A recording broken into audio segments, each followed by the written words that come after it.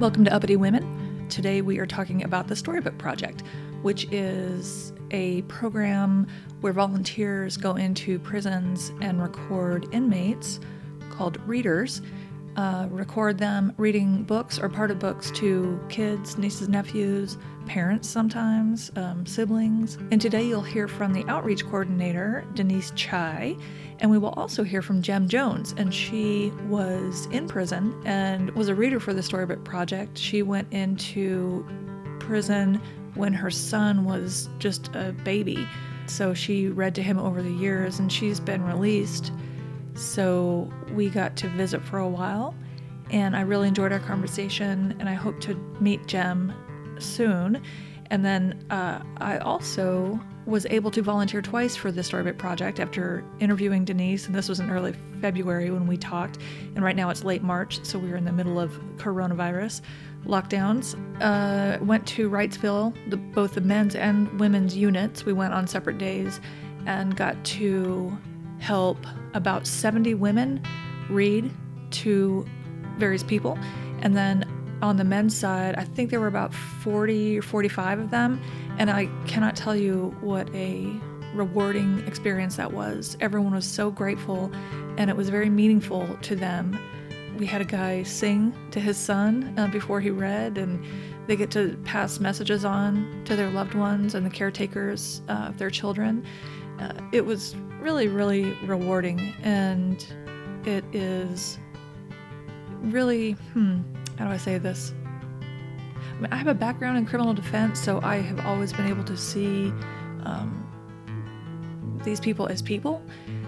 I've always known that there's more to their story than what we're seeing in court or in the criminal justice system, but it was still nice to be able to go and see the soft side of these men and women who did bad things and are currently paying for it, but that doesn't mean that their kids love them any less or that they don't miss their families. So it was really nice, and I am glad to be able to do it. And you'll hear Denise talk about different ways that you can get involved, and it is really not difficult. There are lots of different things you can do. So just stay tuned till the end of my talk with Denise, and you'll hear how you can participate in the Storybook Project. And also, I really, really enjoyed my conversation with Jem. She's got a group on Facebook she's started that's called What About Us? And it is to kind of give a voice to women who are in prison and the challenges and problems that they have.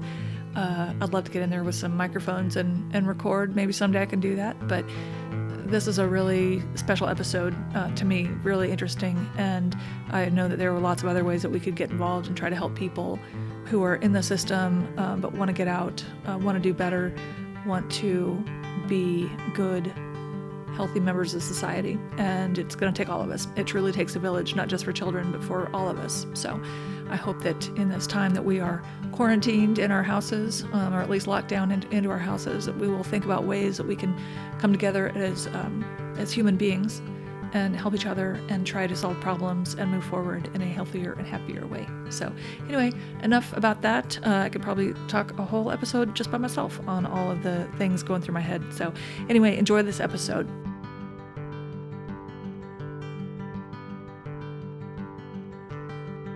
My name is Denise Chai, and I was born in New Jersey. My parents immigrated here from Canada. My dad was actually from South Korea, and he was a medical student during the Korean War, given the option of either fighting, for North Korea, or rather serving the North Korean army, or being shot. So he, chose the former. After the war, he immigrated to Canada, and that's where my parents met. They had a couple of kids in Canada and then moved to New Jersey. So, and you said you have two older siblings? Yes. So you moved to New Jersey, but you actually ended up graduating from Walla Walla High School in Washington, correct? Yes. Yeah. My dad was in the VA, so we moved a lot. So I lived in New Jersey, Oklahoma, South Carolina, Washington State, and then I graduated from UNC Chapel Hill. And what's your educational background? Yeah, I double majored in anthropology and East Asian studies. Right. And then you went to, I wrote this down, the School of Oriental and African Studies? Yeah, that's right. So I had done a junior year abroad in Manchester, England, so I had friends there and everything. And I graduated from college in 1991, so it was the bottom of the recession. What's an Anthro and East Asian Studies major going to do? So I went back to grad school in London, to University of London School of Oriental and African Studies. That sounds fascinating. It was great. Yeah. Yeah. Studied area studies of the Far East.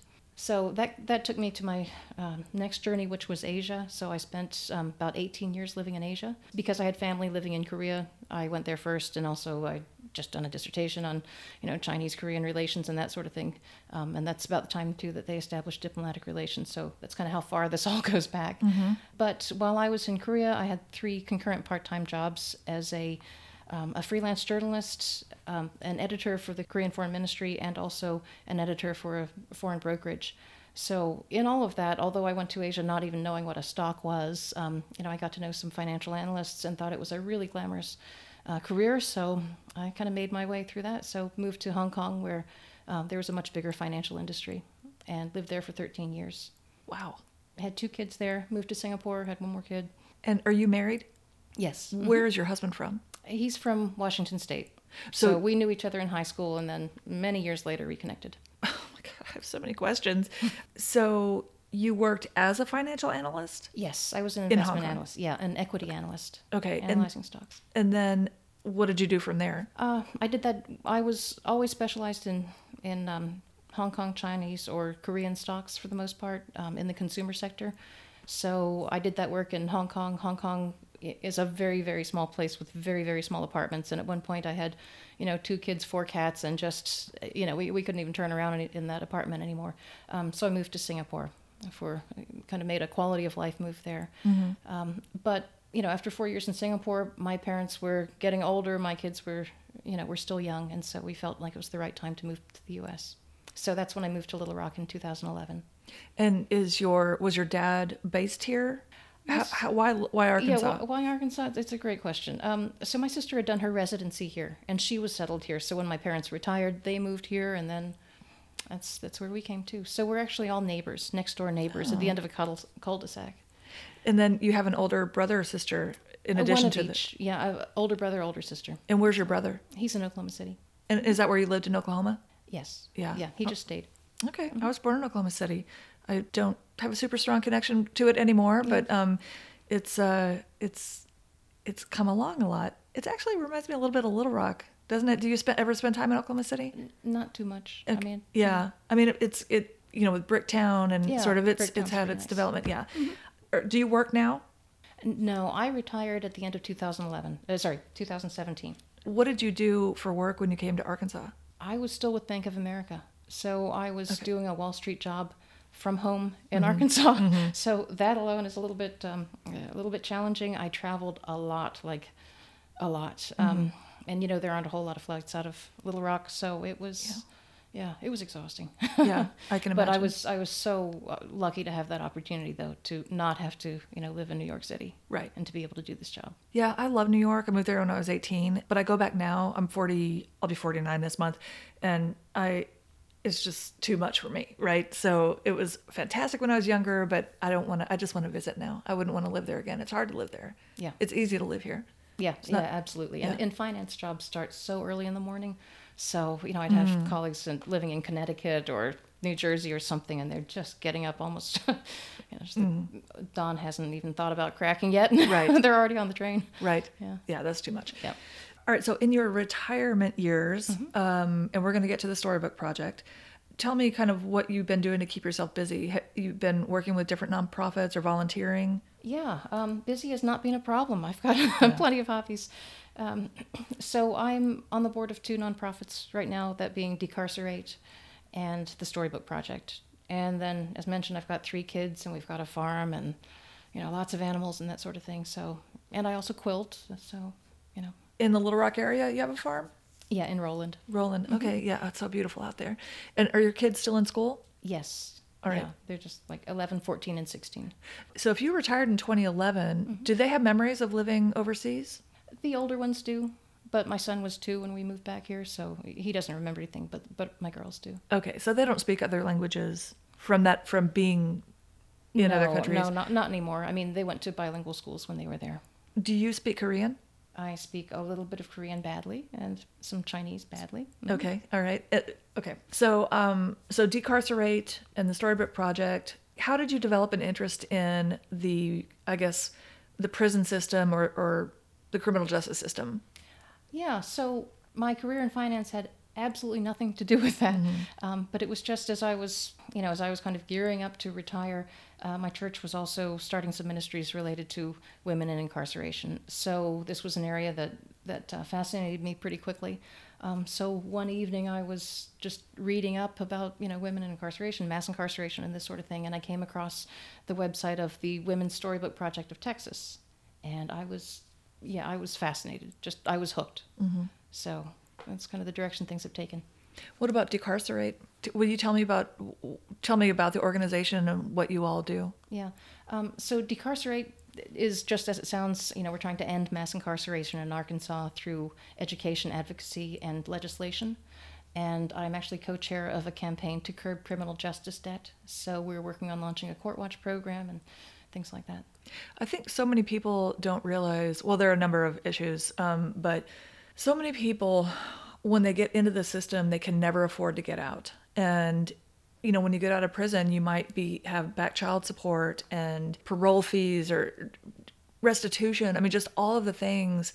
And then we expect folks to get out of prison, go get jobs, be productive members of society, and we do nothing to help them do that. The costs, well, to us as a society, are another thing that we probably have no idea what it really costs to incarcerate people, but also the folks that we do incarcerate and what they have to deal with getting out. It's just, I'm a lawyer and I don't know how I pay my bills every month, right? As long as while I'm trying to build businesses, right. Yeah. I'm broke, you know? And so I can't imagine, but I can walk in, I'm white, I know a ton of people, I've worked for the Supreme Court, so I'm very well connected. So I can go get a job if I need to. I'm just choosing not to, but I know I'm preaching in the choir right now. I worked for the public defender too. And it was the same people, same kind of people from the same neighborhood, same backgrounds, same circumstances, same education. And it's just, there are ways that we can solve these problems without putting people in jail. Absolutely. Anyway. And just one thing I would point out, too, about the difference between, say, Decarcerate and Storybook Project is that Decarcerate is on the outside shaking the bars. Right. Right. Whereas with the Storybook Project, we're in the prison at the behest of the ADC. Yes. And so we absolutely play by their rules. Right. Tell me about the Storybook Project. Yeah. So the mission of the Storybook Project is to keep families connected during incarceration through the joy of reading.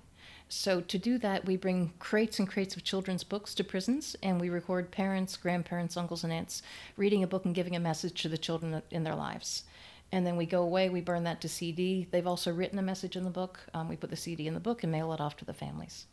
And you said you read about the Storybook Project in Texas, and then did you start it here, or there was already an existing program? There was already an existing program. So once I came across the Women's Storybook Project of Texas, I was hooked. I looked to see if there was a program in Arkansas like that. There was, and I made a phone call the next day. And you only, at the moment, are operating in Newport, is that right? No, we've expanded. So the program's been going for over 20 years now. So for 20 years, we were only in Newport. Newport has a men's and a women's unit. And then earlier last year, we started to go into the Wrightsville prison. Oh, okay. Yeah. And also Pulaski County Jail. Oh, that's right. I saw that on the website. And you go 4 times a year, twice in the fall and twice in the spring? Yeah, effectively, yes. So that's 4 times a year to every unit.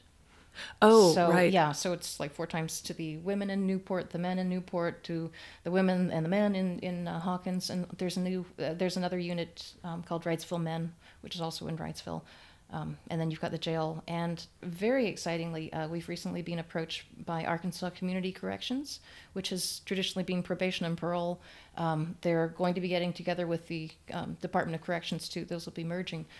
But they do have lockup facilities across the state, and they're very interested in having the Storybook Project available. So we're still working that out because we're not resourced to at the moment to be everywhere. Right, because you provide the recorders for the volunteers. And the books and the postage and the everything. Yeah, it costs us around $10 a book. To put it all together. Walk me through the logistics. So let's say I want to volunteer, and I do, to go help do the recordings with the... I hate calling people inmates. It dehumanizes them. What do you... We call them readers. The readers, thank you. Okay. Yeah. So I want to volunteer to work with the readers. Tell me what happens.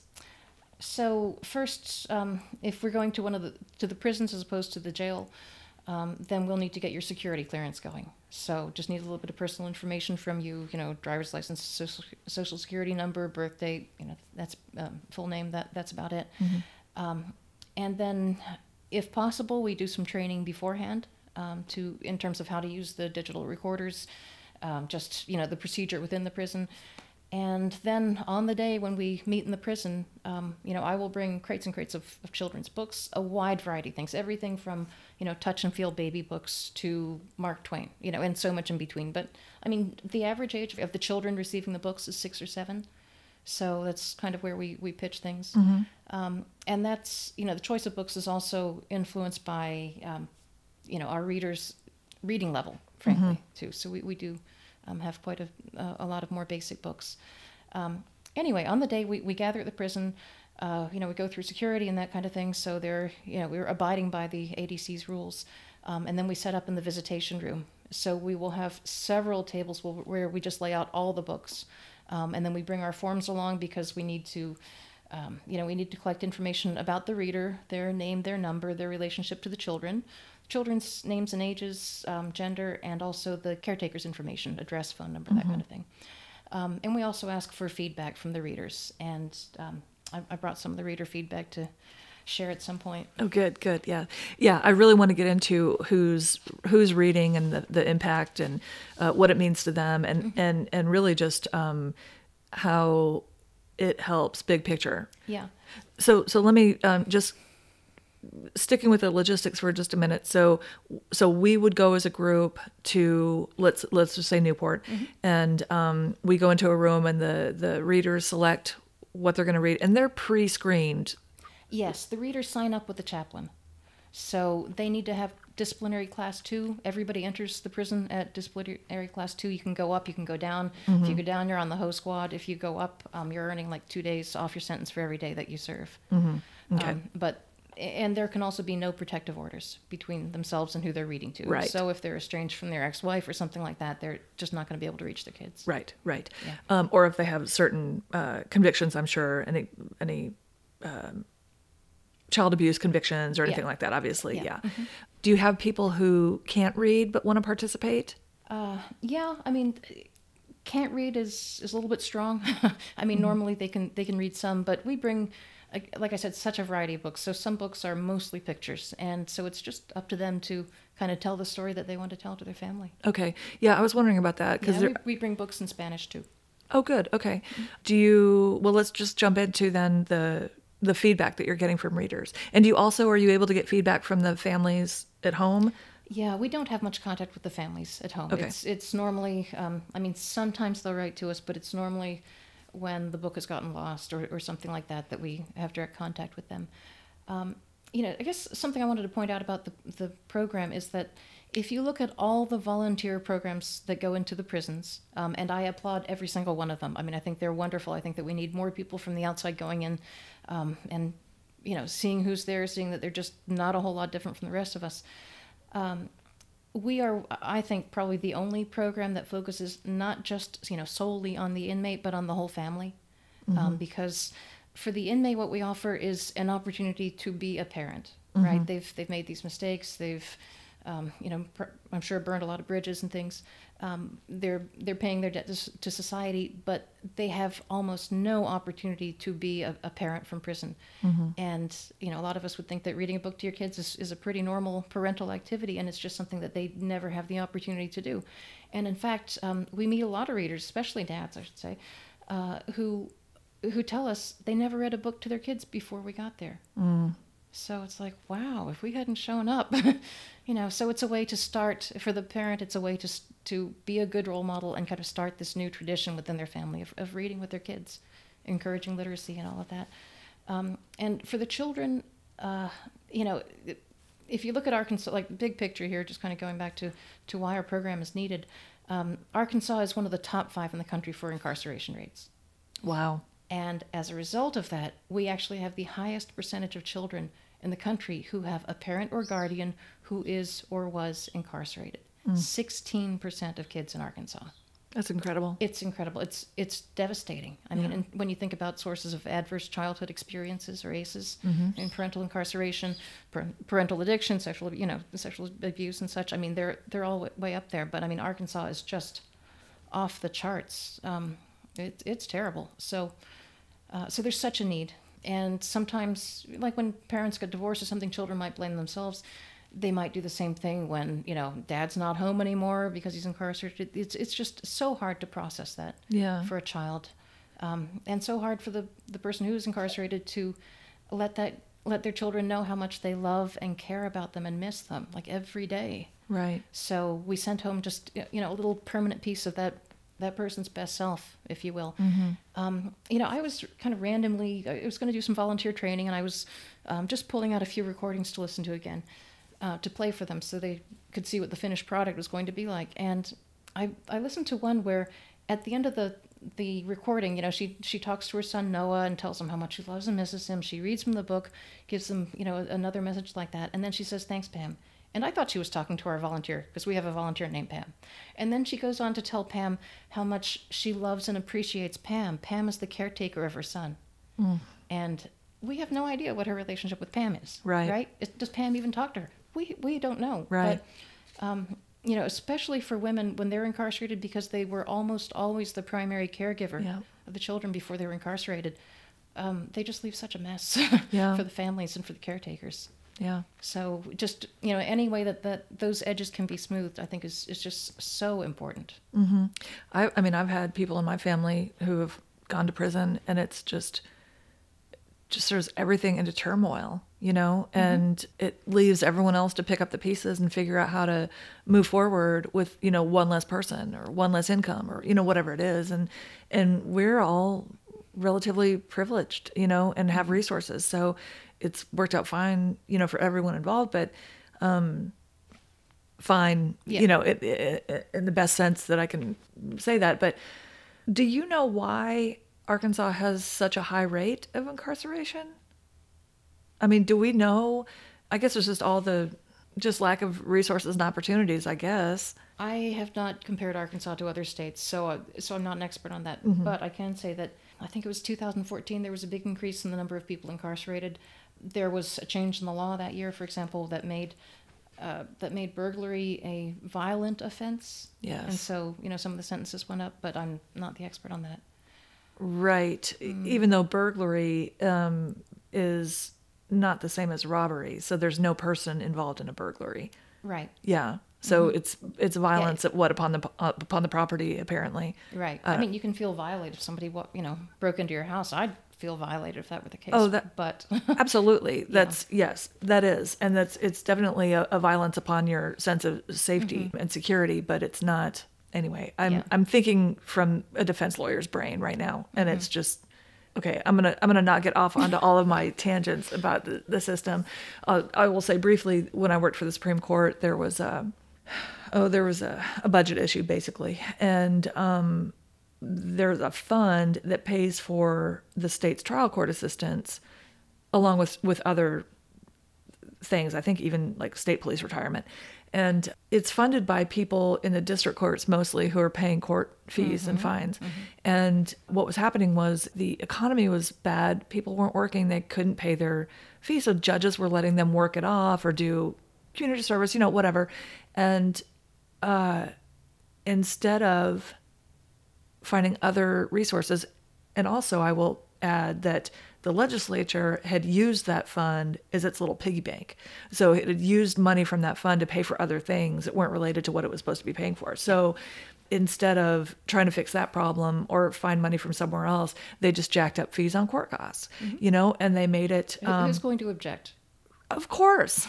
And it used to be that you could file a petition to have your criminal record sealed in appropriate cases for free. Well, then they tacked on a $50 charge. And it's like, well, these people can't get jobs to pay for it. And they can't get jobs because they have this criminal history that they need to have sealed. And so it's just this, it's just the circular, problem. So, I've got big complaints about all that. Right. And, from the Storybook Project standpoint, we're trying to to foster positive family relationships. So I would guess that about 75% of our readers are parents reading to their kids. Another 20% would be grandparents reading to grandkids, and then 5% maybe uncles and aunts. Yeah. But in any case, I'm pretty sure that the whole household is going to be listening to that CD just to hear their voice again. Right. All right, quick little break while we hear from our sponsor. We'll be right back. I started Women Lead Arkansas in 2013 as an effort to train women to run for office. I made it nonpartisan because I want all women to have access to resources so they can become engaged in politics, policy, and leadership, regardless of their beliefs and backgrounns. Show your support by going to womenleadarkansas.org and get 15% off hoodies, t-shirts, and mugs by using discount code UPPITY, UPPITY. The times we're living in cause me great anxiety, which I discuss in many of the episodes, but I know we can do better. Help Women Lead bring more people and resources together to make Arkansas the best it can be for everyone. Go to womenleadarkansas.org and use the discount code UPPITY for 15% off our merchandise. We are all in this together.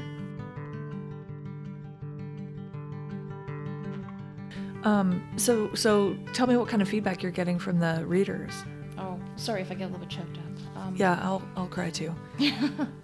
Okay. I enjoyed Storybook Project. I cried through it, but I got through it. It makes me feel good knowing that my children get to hear my voice and knowing I read a book to them once in their lives.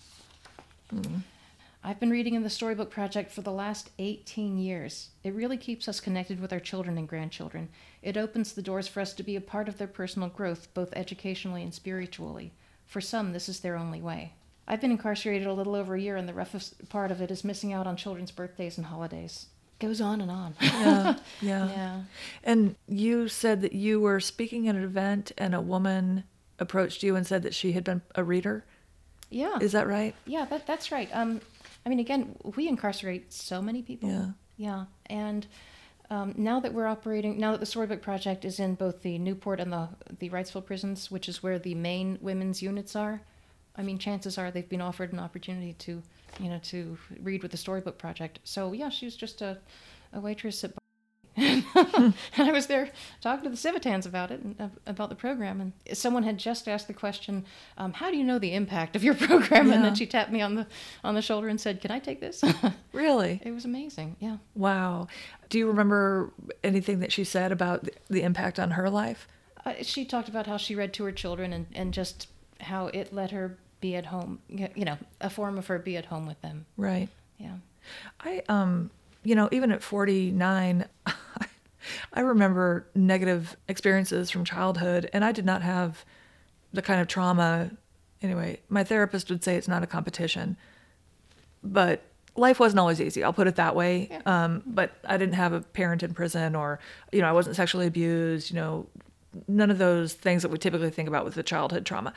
But even now, I still struggle with relationships from way back then. So I can't imagine what it must be like for a child who has a parent in prison who doesn't understand it, and who either thinks it's their fault, or that the parent is punishing them somehow, or they must not love me, because if they loved me, they wouldn't have committed this crime and left me, Yeah. And I just, there's just... It's devastating. It is devastating. Yeah. Yeah. So our program is very simple. I mean, we bring the books, we record, we burn it CD, we mail the books and the CD off. But it's also a lot of work. And so we're always trying to make a little bit more out of that experience. So we recently started to partner with Sesame Street Communities, because Sesame Street has all kinds of new characters that help to speak to, the various experiences that children have. So they've got a packet called Little Children, Big Challenges, Incarceration, and it comes with a booklet for caretakers to kind of understand what children might be going through, to prepare them for the video call or something like this, to read their emotions. And there's also a little storybook for children to read in there too. So it's about a little girl who goes to family night at school with her uncle. Everybody thinks the uncle's her dad. She breaks down crying, eventually makes a picture that she can send to her dad. But it's really hard. So we've also got some booklets from Sesame Street too about parental addiction. So these are all really tough for kids. Yeah. And once, in fact, I had a reader who, very unusually, it was a guy, and he sang nursery rhymes to his son. And one of the nursery rhymes was "London Bridge is falling down," which after about 7 verses, you get to the part where it's about a prisoner, catching the prisoner and locking them up. And we get there, we're looking at the words like, oh, what is this? Right. But he put his head down and he pushed through. And after we were done recording, he told me that his son thinks that he's at work. Oh. So anyhow, there are I really encourage you to volunteer because there are so many human moments. And in fact, one of the big things I try to do with the program is to bring in as many volunteers as we can practically get away with. So try to go in there with like 15 people or so every time. And people from just all walks of life. In fact, among our current volunteers, we have a former sentencing director of the Sentencing Commission. We have someone who's currently a prosecutor running for judge. And there's a local attorney who's competing for a service award. And so he's got like 10 attorneys and judges lined up for us to go in and volunteer in the next couple of months. Wow. I wish all judges and prosecutors would do this. Yeah. I mean, I just want people to see the folks in there as just people, identify with them and connect with them as parents, who might have so many of the same experiences that we do. Yeah. I was just listening to a podcast episode about addiction, and that we assume that we're just hardwired to have addictive tendencies or not. And I think there probably is some of that for some people, but that what they're actually seeing is it's often just lack of connection. It's lack of good relationships. It's lack of, I'm going to just say happiness. And so I would imagine that most people who go to jail already feel badly about themselves. And when we don't treat them like human beings, that just adds to that. And I would imagine, I don't know, but that it just increases their anger at the world, at themselves, at whatever. And that just does not, I would just love to see, anyway, I'm responding to what you said. They're human beings. And yes, they may have done bad things, but we're not doing anything to be the people they really probably want to be. Right. Yeah, absolutely. I didn't bring this quote exactly with me, but recently there was a man who wrote, "I felt like a good daddy again." So, yeah, I mean, that's the kind of opportunity that this very simple program offers. Yeah. And, when we talk to the chaplains are very supportive of our program, too. Partly because prison is such a grind. You have to figure out a whole new way to survive, and who you can trust, not trust. I mean, just the love-hate relationships in there get to be very intense. And it's easy to lose yourself in that 24/7 prison grind. Yeah. But when we come, they leave that behind for a little bit. And I think that is so healthy. Especially with the women, I find that they're emotionally kind of shut. I mean, they keep themselves pretty buttoned down because as much as it's traumatic for a child to have a parent incarcerated, it's traumatic for a parent to be, separated from their children. So, no less, I think. It's a chance for them to kind of reconnect with those feelings. You mentioned someone who'd said it was the first time that they'd read to their child. Do you hear many people say that no one ever read to them as children? No, they don't say that, but I can imagine Right. That's probably the case, yeah. And how long have you been involved with this? I guess going on 2.5 years. 2.5 years. Yeah. Who started it in Arkansas? Yeah, there was a woman named Pat Oplinger who was retired and living in Cherokee Village. And so Pat had spent 39 years in education. And her life philosophy was that by the time you retire, you've accumulated so many skills and experiences, and it would be a darn shame not to use them for good. And so she came across a similar program in Illinois called Companions. And I think she was, she was thinking about this and how could we do something like this? So she raised it at her church one day, and a man named Don Hearn stepped forward and said, "This is wonderful. I want to do this with you." So the two of them led the program for some years. Don has passed away now, but and Pat is still a tremendous resource for us. Is it a ministry? I mean, is it? I'm not religious. I don't go to church, but I know that's not a requirement to volunteer. But is there a religious component? No, not overtly. I mean, we're not a religious organization at all. Many of our volunteers would find, what we do to be a calling for them. And we're also well supported by churches. Right. But, Okay. Yeah, we're not religious. Not that there's anything wrong with that. I don't know why something made me think of it. So we're coming up on spring. It's early February right now. How far in advance do we need to get kind of signed up to volunteer?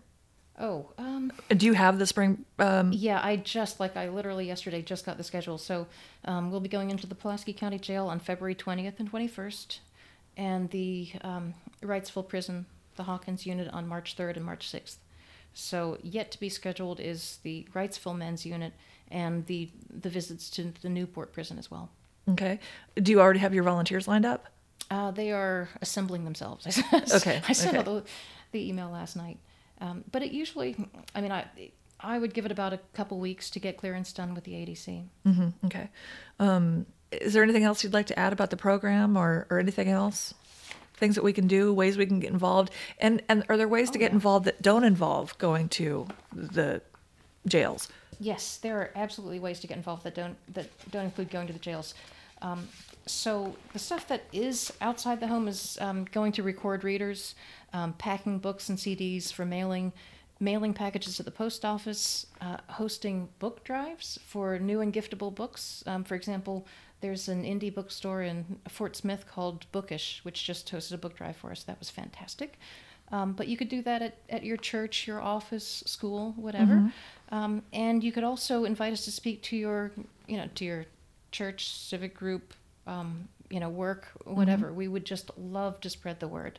Okay. And then, if you feel more comfortable working at home, then we need a lot of help to process and burn CDs.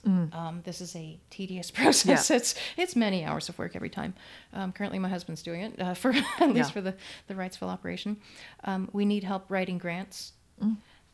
You could host a house party, kind of fundraiser for us. That would be great. We'd come and speak at that too.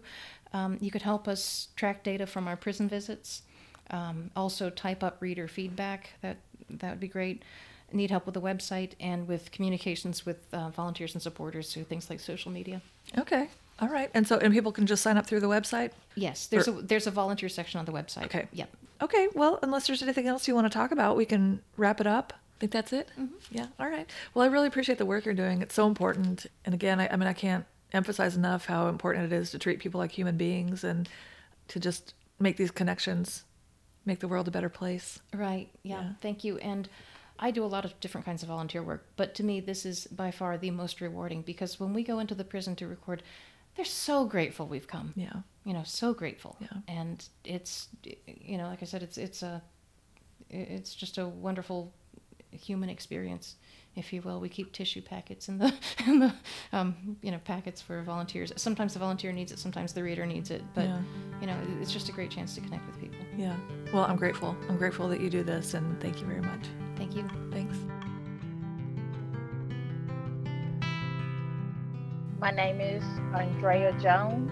I am originally from Memphis, Tennessee, but I live in Arkansas right now in Ash Flat, where I transitioned after my incarceration. Were you in the federal system? No, ma'am. I was in the state Okay. McPherson Women's Correctional Facility. Okay. And what were you incarcerated for? At 16 years old, I was convicted of a first-degree murder for being part of causing the death of someone. How old are you now? 38. I was sentenced to 30 years, and I was released last February after serving 21 years. Congratulations. Thank you. Did you have a child or children before you were incarcerated? I have a male child. Yes, ma'am. Okay. And so when did you first hear about or get involved with the Storybook Project? Well, I really don't remember the exact year, but it wasn't too long after I had gotten to McPherson. So it's been about 20 years ago. Wow. So I have real problems with the way we treat people in prison. And I know that we don't, and I'm going to say I am not making the rules, but I'm part of the society that I guess doesn't complain about it enough. I don't know. So we really tend to isolate people from their families, and their only support systems. What is that like to be incarcerated and not have the ability, I guess, to, well, why don't you tell me what the challenges were for you being isolated from people you knew? It was very hard, and it is a major obstacle that you have to grow accustomed to. Like I said, I did 21 calendar years going into the system as a teenager. So all of my adult years were spent incarcerated. And that, in putting into words, the actual scope of that is not an easy task. And even the us who had family support throughout the years, it was like a cycle. It waxed and waned, or shall I say, like a current. And the Department of Corrections doesn't make it any easier. My family being from out of state, the travel, and my mom was a single parent herself, and so now her task with taking care of my son, who was an infant at the time, that was challenging to her as well. And so having me as an extra burden did make things easier. The phone system at that time, the prices was horrendous. The time that I'm referring to, one 15-minute phone call will cost you $20 or more. Even Seriously. back then? Even back then. Wow. So a person incarcerated such as myself, who already feels like an albatross to my family, you didn't make many phone calls. So you already didn't get many visits on holidays. Yes, maybe, depending on the financial situation of your family at that time. Phone calls, not so much. You just couldn't afford it. So for Storybook Project to come through, I tell everybody that I've met since I've been home, which is amazing. It seems like everywhere I go, I meet somebody who volunteers or volunteered in the Storybook Project. And I have no problem telling them thank you, trying to communicate the gratitude that we have for these people, these beautiful people who take not just their time, but their resources to do this thing that they don't know the scope and the magnitude of what they're doing, connecting a mom like myself who had to be away from their child to that child, sending me home, whether back then it was cassette tapes, sending me home. I get to read this story to my baby myself. He gets to hear me himself as much as he wants to, over and over and over again.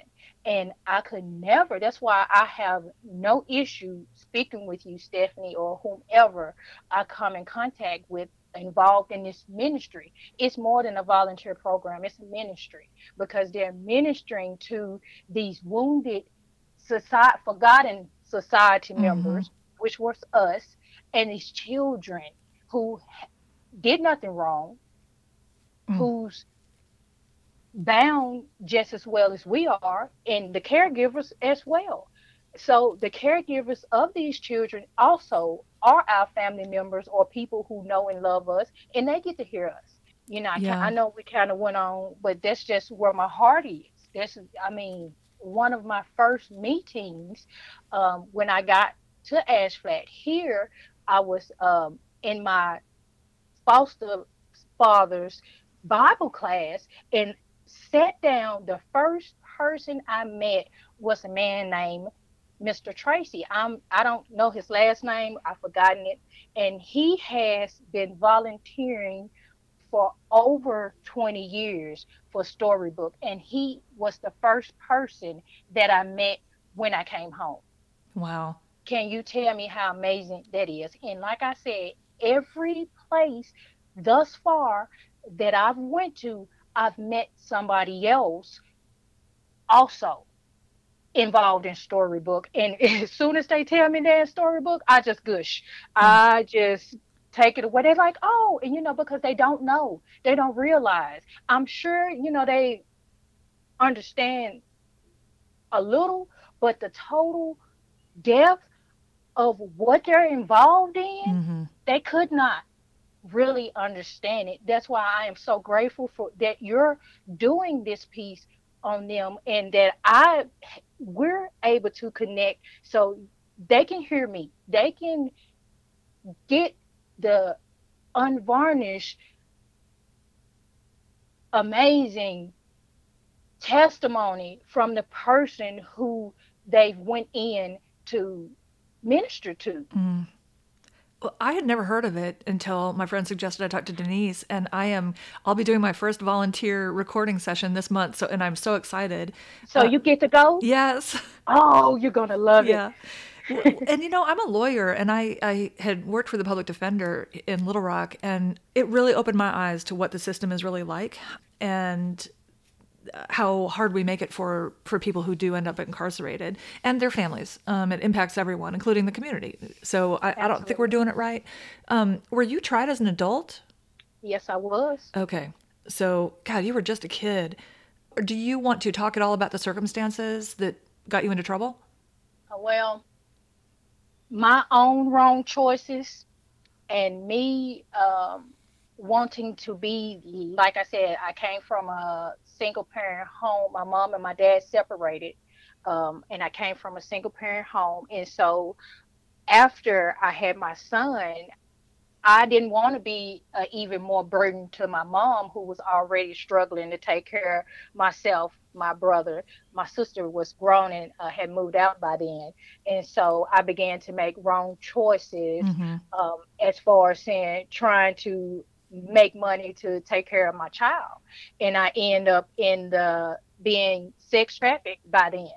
And in accordance and out and about, and that's pretty much the basics. Yeah. Put yourself in those situations and something bad is bound to happen. Yes, ma'am. Yeah. I take full responsibility for my actions, and I utilize my time incarcerated, not just for myself, but for the life that was lost. Mm-hmm. I can never atone for that, but I can make my life mean something in the meantime. Was he a John? Yes, ma'am. Okay. Yeah. Well, that's the subject of a whole other conversation. I hope you and I get to meet in person someday. So, looking back now as an adult, I mean, we were all dumb kids at some point, and some of us got caught, some of us didn't. Looking back, can you think of ways? I'm not sure exactly what my question is, but it sounds like you used your time well, but are there ways that maybe could have benefited you better than just being thrown in prison for 21 or 30 years? Absolutely. Give me some ideas. Trauma-informed counseling. To this day, no one has offered me any type of counseling. Really? Absolutely. I was a child thrown into, excuse me. Yes, ma'am. Absolutely. I can't believe you didn't get any kind of counseling. Not one, not even a mental evaluation, which was against the law. No one has ever, not even at the beginning. No, ma'am. Ugh, I don't even know what to do with that. Are you getting any sort of when you exit out of prison and then go into a halfway house? So they're trying to basically reintegrate you into society and get you a job. How does that work? What does that look like? I never had to do any of that. Oh, I'm sorry. I thought I thought you were released to a program. No, ma'am. Okay. No, ma'am. Mm-mm. Well, that's good. So are you off paper completely?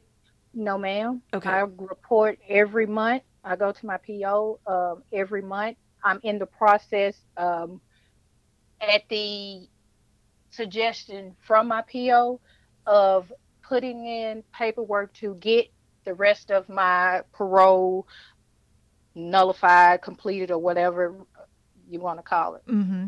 Yes, ma'am. And are you having to pay fees? Every month. How much is that? $35 a month.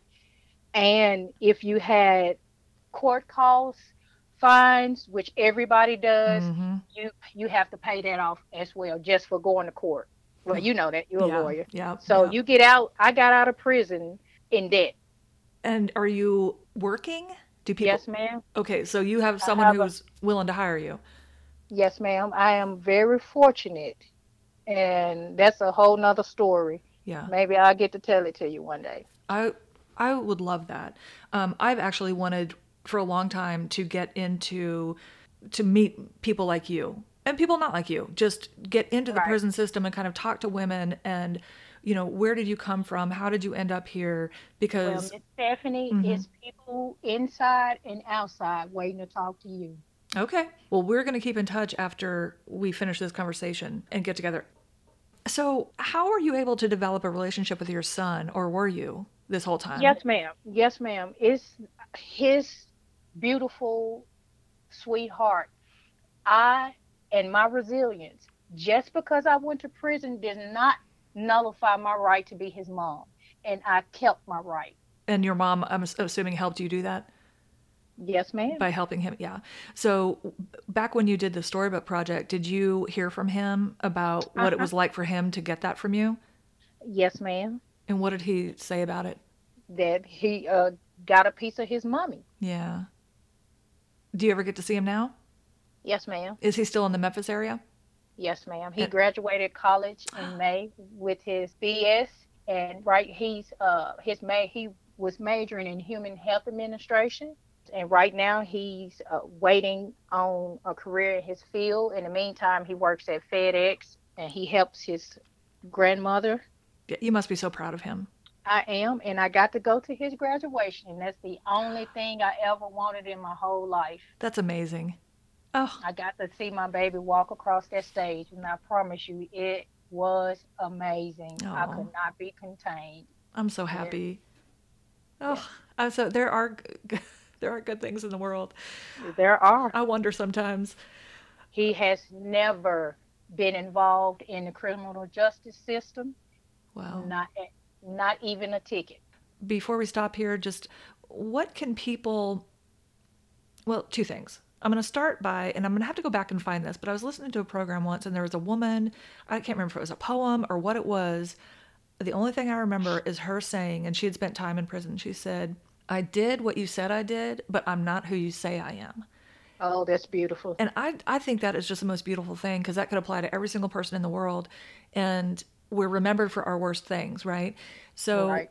so the second question, I guess, is for people like me who are concerned about women and men in prison and how we're not really helping them, what can we do for you? Send books, do the storybook project. What would be helpful?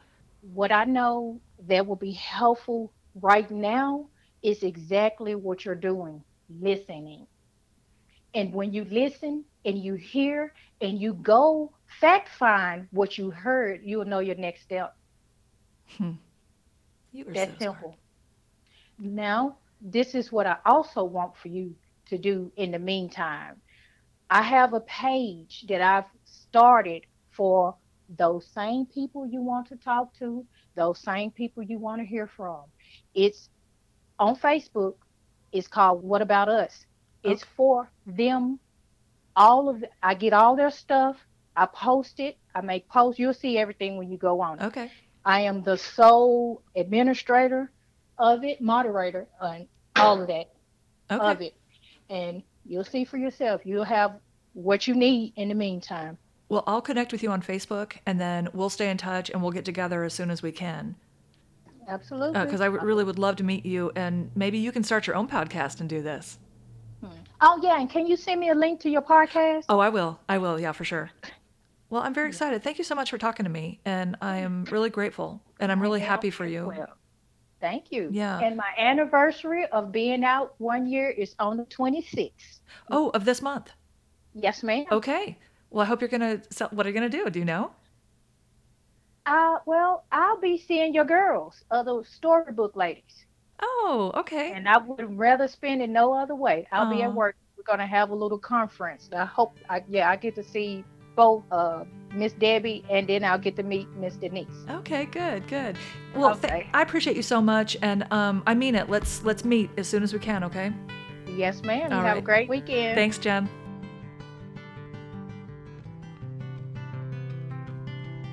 Thank you so much for listening to this episode, and I'm going to get in trouble if I do not ask you to subscribe to the podcast, share it with friends, rate us, and review us. It is not hard to do. Of course, we prefer 5 stars, but do whatever you feel is right. And the more support you provide, the more we can keep on going. Thank you.